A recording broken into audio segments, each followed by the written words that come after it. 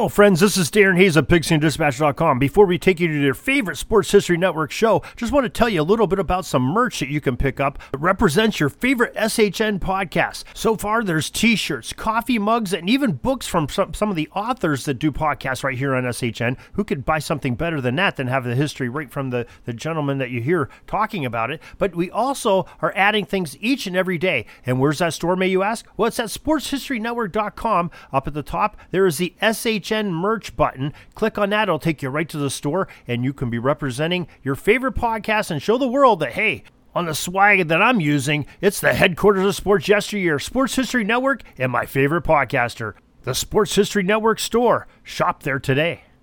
Now it's time to take a sports break, a look at sports history on a daily basis. Hello, my friends of sports history. This is Darren Hayes of the Sports History Dispatch podcast. Welcome once again to the Pig Pen, your place for all things great in sports history. And welcome to this sports break, the January 16th edition, as we will talk about some of the greatest athletes in their milestone moments that occurred on January 16th and talk about the uniform numbers that they would have wore when that happened. So before we get into that, let's make sure you're aware of our newsletter. We have a newsletter each and every day, 6:30 a.m. It comes out to your email inbox, and it's so easy to sign up for. Go to the show notes of this very podcast or the top of jerseydispatch.com and sign up for emails now. Now let's get to those uniform numbers for January 16th. The numbers are 6, 84, 9, 22, 24, 32, 30, 12, 31, and number 13.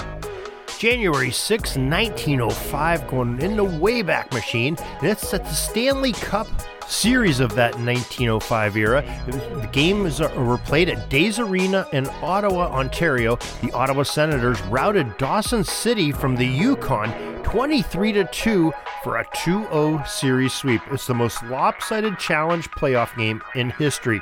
In the series, Frank McGee scored a remarkable 14 goals in that. I don't know if that'll ever be repeated in a Stanley Cup series. That's quite a few goals there. Now, January 16, 1952, Stan Musial and the U.S. Standard Board gave the okay on his salary to be raised to $85,000. The St. Louis Cardinal outfielder, who wore number 6 on his uniform, received the pay increase in the pay of $35,000 after a new salary stabilization policy was announced. The government decided that the club's payroll and not the individual player would be the measuring stick in the regulated formula, and that really set history and really set it on the course that we're seeing in today's results. January 16, 1955, the 5th NFL Pro Bowl game was played at Los Angeles Memorial Coliseum, and the Western Conference defeated the Eastern Conference 26-19. The most valuable player of that game was number 84, Billy Wilson of the San Francisco 49ers, who played wide receiver. And on January 16, 1960, right wing Gordie Howe of the Detroit Red Wings, wearing the number 9 on his sweater, scored an assist and a goal to move into the top spot in the NHL's all-time leading scorer category. In his 888th game, his 947 career points slid him past Maurice Richard of Montreal. January 16th, 1962, it was Bob Pettit who registered an NBA All-Star Game record 27 rebounds in a game as the West team defeated the East 150-130. Pettit represented the St. Louis Hawks that season and wore the number 9 on his jersey. Speaking of the NBA, how about 1963 on the 16th of January, and a man named Bill Russell, who wore number 6 with the Boston Celtics, well, he was named the most valuable player of the NBA All-Star Game that year as the East won the game 115-108. 2 years later, in 1965, it was the 4th American Football League All-Star Game at Jeppsum Stadium in Houston, and the Western Division defeated the Eastern Division 38-14. Now, there were 2 most valuable players selected. One on offense, one on defense. The offensive one belongs to Los Angeles Chargers running back, number 22, Keith Lincoln. And on defense, Denver Broncos defensive back, number 24, Willie Brown. And speaking about Browns, well, there was a Cleveland Brown that ended up winning the most valuable player of the 1966 NFL Pro Bowl. And this is January 16th of that year. And Jim Brown was his name. He wore the famous number 32. and he was that most valuable player in the NFL's version of the All-Star game, the Pro Bowl. Now, January 16th, 1966, that same day, Chicago Blackhawks right wing Bobby Hull, who wore number 9, scored 4 goals in his 17th career hat trick in a 6-5 loss to the New York Rangers. He became the first player in team history to score 300 goals. Meanwhile, across town, Chicago is granted an NBA franchise on January 16, 1966, and they would soon call themselves the Bulls. They became the 3rd NBA franchise in the city after the Chicago Stags in the late 40s and the Chicago Packers/Zephyrs, who now have become the Washington Wizards, also moved and packed out of there. Now, January 16, 1968, the 21st NHL All-Star Game. The Maple Leaf Gardens, the Toronto Maple Leafs defeated the All-Stars 4-3. Most valuable player of the game was Toronto Maple Leafs goaltender number 30, Bruce Campbell.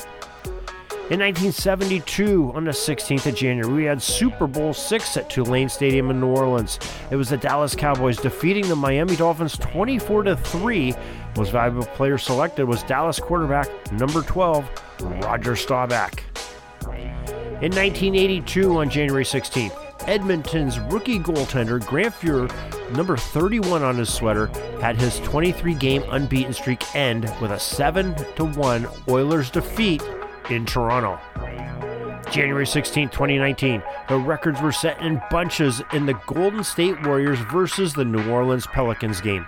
In the first quarter, Golden State broke 2 franchise records. Get this, they had 10 3-point field goals on the way to a best 51 points in a period. Now, Golden State guard Steph Curry, number 30, became the first NBA player in history to hit 8 or more 3-point field goals in 3 consecutive games. Now, Curry went 9 of 17 from beyond the arc in the Warriors' 147-140 victory over New Orleans that day. And there was yet another record when the two teams combined for a record 43 3-point field goals in that contest. Yeah, a lot of rain coming from beyond New York. And finally, we got to January 16, 2019. The Houston Rockets guard number 13, James Harden, became the first player to score 55 or more points in back-to-back NBA games since Wilt Chamberlain did it back in 1962.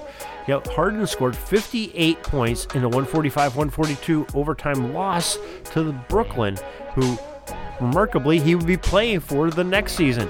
18 games with 30-plus points for the Rockets in 2019. So that is your sports history for this January 16th. Your little sports break, so you can take some time from whatever you're doing today. Hope you're enjoying a holiday if you have it. If not, if you're working, well, hang in there and listen to some more podcasts. We got plenty of them over at sportshistorynetwork.com. Thousands of hours of download, family-friendly, and boy, are you going to listen to all these different genres of sports history with these great hosts and guests that appear on some great stories of sports history. Also, you can go to our websites, pigskindispatch.com and jerseydispatch.com for all your great sports history. Until tomorrow, everybody, have a great sports history day. This penalty kill is almost over. I got to get back out on the ice. But thanks again for joining us for another great edition of Sports Jersey Dispatch Podcast. We'll see you tomorrow. We invite you to check out our websites, jerseydispatch.com and pigskindispatch.com. Not only see the daily sports history, but to experience the preservation of great events and people that play the games. Find us on Pigskin Dispatch. It's also on social media outlets of Facebook, Twitter, Instagram, and don't forget the Pigskin Dispatch YouTube channel to get all your daily sports history. Pigskin Dispatch is happy to be associated with the Sports History Network, the sports headquarters of yesteryear, found at sportshistorynetwork.com. This podcast is part of the Sports History Network, your headquarters for the yesteryear of your favorite sport. You can learn more at sportshistorynetwork.com.